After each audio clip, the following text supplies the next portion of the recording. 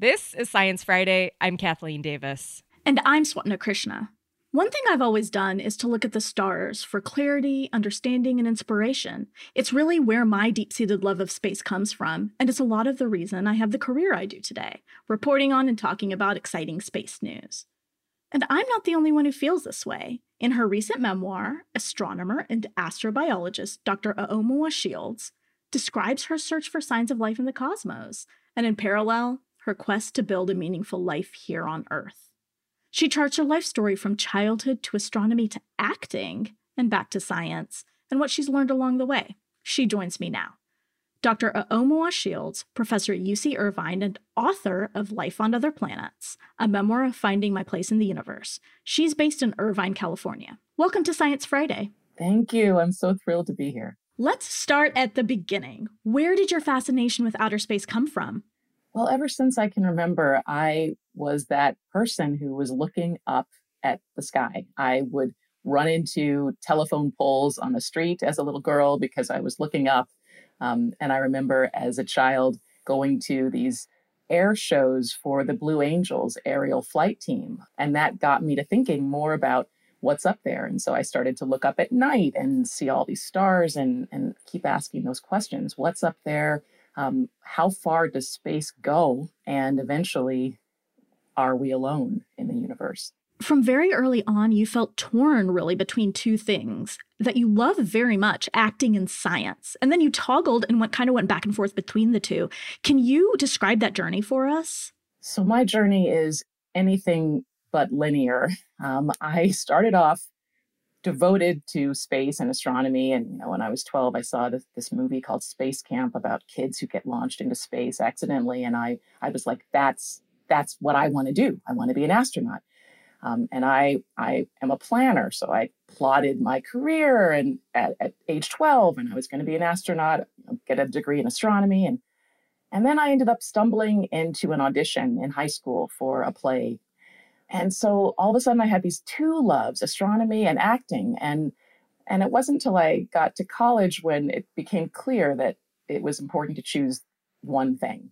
I started in astronomy, then waffled over to acting because the astronomy route got a little bumpy, and I did acting. And then that didn't feel like it was fully me. And the book is really this journey of acceptance of both of those parts of myself, and that maybe it was important for me to choose for a while, but I knew that both of those things needed to be a part of my life for me to feel fully whole. And that's really the ultimate message, that there really is no one way to live a life. After years of acting, you went back to school to get your PhD. And one thing you said in your book that really struck me was you were thinking about how you were going to be 40 by the time you were done with your PhD. And you kind of said to yourself, well, I'm going to turn 40 anyway. I might as well do it with a PhD. I think that's such a cool way to think about it. It's never really occurred to me. Like, I'm going to be that age anyway. Might as well get the thing I want to get along the way. Yeah. What was it like to go back to school after all those years away? Oh my gosh, it was hard. In one word, hard. And at the same time, in a different way, simple. And what I mean by that is, the first time around, I started this PhD program at the first right out of undergrad, and that did 1 year, and then I switched to acting. And during that 1 year, I was incredibly divided, and there was so much going on in my head. The second time around, over a decade later, when I came back, at the age of 34, I knew exactly what I wanted to do, but it was hard because a lot of the obstacles were internal obstacles. There were messages that I was telling myself about who I was as an older African-American astronomy graduate student in a field that was predominantly white, and predominantly where my cohort, they were all much younger than me. One of the things I love about your book, and there are many things I love about your book, you always have a space analogy for the feelings you write about.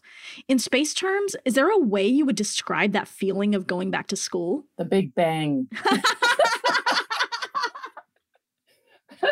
And I think I also described later in life, much, much later, a few years ago, getting tenure at my institution. Also, it's like these big moments of, really fully feeling all of the molecules in my body that almost individually whenever I have that moment, it feels like the Big Bang, which is that the beginning of the universe, when it's just like everything is an explosion of light and matter and heat and energy. And that's how it felt. I want to talk about your research a little bit. You ask a huge question, both in the book and kind of in your field of study. And it's one we're all dying to know the answer to. Are we alone in this universe? How do you even go about answering that?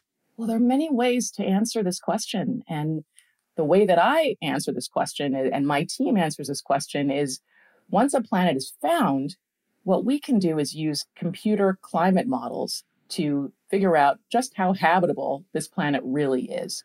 So finding a planet that orbits its star at a particular distance, which we call the habitable zone or the Goldilocks zone, where the planet could be warm enough for liquid water, that's step one. But just because a planet is in the habitable zone doesn't mean that it is habitable. And there's so much that we can't yet know from observations. And so that's where our work really comes in, is that we can fill in the gaps between what's known observationally and what we need to know to be able to answer the question, is this a planet that could support liquid water on the surface, which is our overwhelming criterion for whether life might be able to support itself or survive there. It can't be the only criterion, but it's our prevailing criterion because we know every single life form, from the tiniest microbe to the largest elephant, requires liquid water on this planet. And so that's the guiding criterion that we use. And so we can look at, with climate models, the very same models that have been used to predict climate and weather patterns on the Earth. We can change the host star from the sun to some other star. We can change the composition of the atmosphere from an Earth-like atmosphere to a different type of atmosphere and figure out what kind of atmosphere this planet that's been discovered would need to have to be able to support liquid water on the surface. And we can change so many more things about that planet to really tell observers, okay, this is a planet that we think you should highlight as like the most likely to succeed in the habitability category to follow up on with next generation instrumentation. And are there any planets that you and your team are looking at specifically that look promising in our galactic neighborhood that could maybe support life? Well, for a while, we've been particularly interested in a system called TRAPPIST-1. And TRAPPIST-1 is the name of the star, and it hosts 7 planets, all of which are Earth-sized. And that's really exciting because we've seen through statistics and observational work that if a planet is about Earth-sized to about 1.5 times the size of the Earth, it's probably going to be rocky. And if it's rocky, then oceans could sit on top of it, and if there's oceans, there's probably life. And so that regime of planets that are about the size of the Earth are most likely to be rocky or terrestrial planets. And TRAPPIST-1 having 7 of them has been really exciting. And about 2 or 3 of them orbit in the habitable zone of their host star. We took a stab at trying a range of different land surface compositions that are possible on these planets. And we were able to identify some of these planets that could be habitable for a given land surface composition. And we uncovered that TRAPPIST-1d, for example, would be able to have above freezing surface temperatures for water if the surface composition is something that's very low reflectivity, like a granite type of surface. And, we're doing some really exciting things with planets that we don't even know exist yet, but we think actually proven that they could exist. And that's even more fun for me, is being able to say, is there a situation on a planet that could exist? And could that situation be stable climatically? So personally, do you hope there's life out there? And if so, do you think we will find it? I personally hope and have a personal belief that there is life out there. Now, that belief is not based in any kind of evidentiary information. I have been thinking about that movie, that Contact, that talks about, there's a line that, like, if it is just us, it would be an awful waste of space. There's 100 billion stars, over 100 billion stars in our galaxy alone. And there's hundreds of billions of galaxies in the observable universe. We've only scratched the tiniest part of a surface. And so we have so much more out there to look for. Through sheer numbers alone, in my mind, it's unlikely that it's only us. And what I'm excited about is allowing more people to be involved in this endeavor than have ever been involved in any kind of space or scientific endeavor thus far. We saw the Apollo moon landings. If you look at what the mission control looked like back then in the 60s, it was very homogeneous in terms of both race and gender. Now think about what would happen if we had this mandate of we're going to answer this question, are we alone in the universe? And I think we're closer to answering that question than we've ever been before. Now, if we were able to allow people from all walks of life, all races, all genders, and including young middle school girls like the girls that I involve in my program, Rising Star Girls, who, yes, are still on their academic journey, but are being taught to have a personal connection to space and the universe. This idea that only certain kinds of people can be and should be involved in this endeavor is an old one, and it's outdated now. And I think that really the key to being able to answer this question within our lifetime, or certainly our children's lifetime, is expansion of thought, expansion of ideas, expansion of old beliefs about who can be involved in that quest. And the more expansive we get about that endeavor, the more likely we are to be able to answer that question. And you mentioned your program, Rising Star Girls, and it blends the arts and sciences together. And what power do you think comes out of that combination? First of all, science is an incredibly creative endeavor. You have to be creative to think of questions about the universe, and even more creative to figure out how you're going to address those questions. And there's a lot of different ways to do that. And also the arts, we've seen in the literature that when we incorporate, for example, literary and role-playing exercises into the study of astronomy, it actually increases these girls' confidence in both asking and answering questions in the classroom. So we've used the evidence-based literature as a platform to create this program where we are not only teaching middle school girls of color what a star and a planet is and a galaxy and a constellation is, they're also filtering that knowledge through their own personal lives. So they're writing poems about the universe, about that star, that galaxy, and also about themselves intertwined with that knowledge. And the hope is that once the heavier math comes in, as they progress in their academic education, they'll be less likely to abandon their love and interest in astronomy because they will have that personal connection between the universe and themselves. This is Science Friday from WNYC Studios.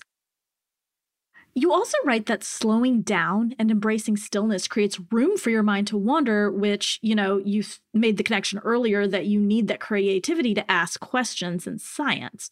So what do you think of as stillness? What does that mean to you? And is there anything that you have discovered or has come to you scientifically because of stillness? I'm developing a deeper and deeper relationship with stillness now in my life. In academia, there's a lot of rewards for being productive and being driven and ambitious. And the reality is that, there may not be as many rewards on paper for the choices that I've made to be still, to, for example, lay down for 20 minutes using a guided meditation. Or when I do make time for that, I find these incredible ideas come to me, either ideas about my personal life or ideas about my professional life. That idea about the Terminator habitable planet. If you had a planet that has a permanent day side, where it's like super, super hot on that day side, and a permanent night side where it's super, super cold on that side, and it's not habitable on either side, could you have a region of habitability in the middle along the dividing line, which is we call the Terminator? And could that climate state be stable? And we were able to show that, in fact, it could. And we call these planets Terminator habitable planets, which, of course, makes me think of the Terminator movies. But I'm pretty sure that came to me not when I was like typing away on a computer, or even sitting in someone else's science talk. It was just relaxing and thinking about what I hadn't learned from current research, what hadn't been discussed at conferences. And I can't do that if I'm doing other things. I have to get still to find those questions, to have those questions rise up into my awareness. Before we go, your memoir is about discovering yourself alongside understanding the mysteries of the universe. Do you find that looking at the cosmos helps you understand yourself better? It does. It's why the first quote that I give at the beginning of the book is a poem by a Japanese poet, Izumi Shikibu, and it's watching the moon at dawn, solitary mid-sky. I knew myself completely, no part left out. I look up at the moon or the stars and in the night sky. It's this understanding that, no, I'm not alone. No, not any of us is alone. And whether that means there's other life out there or there's just other things out there, other phenomena, other planets, other stars, none of us is alone. And that is very comforting to me because it allows me to have a greater, more broader perspective on my life, my individual problems and concerns, and truly at the same time to be aware of how precious I am and each one of us is. So it's like, as I discuss in the book, there's room for all of everyone's hopes and everyone's dreams.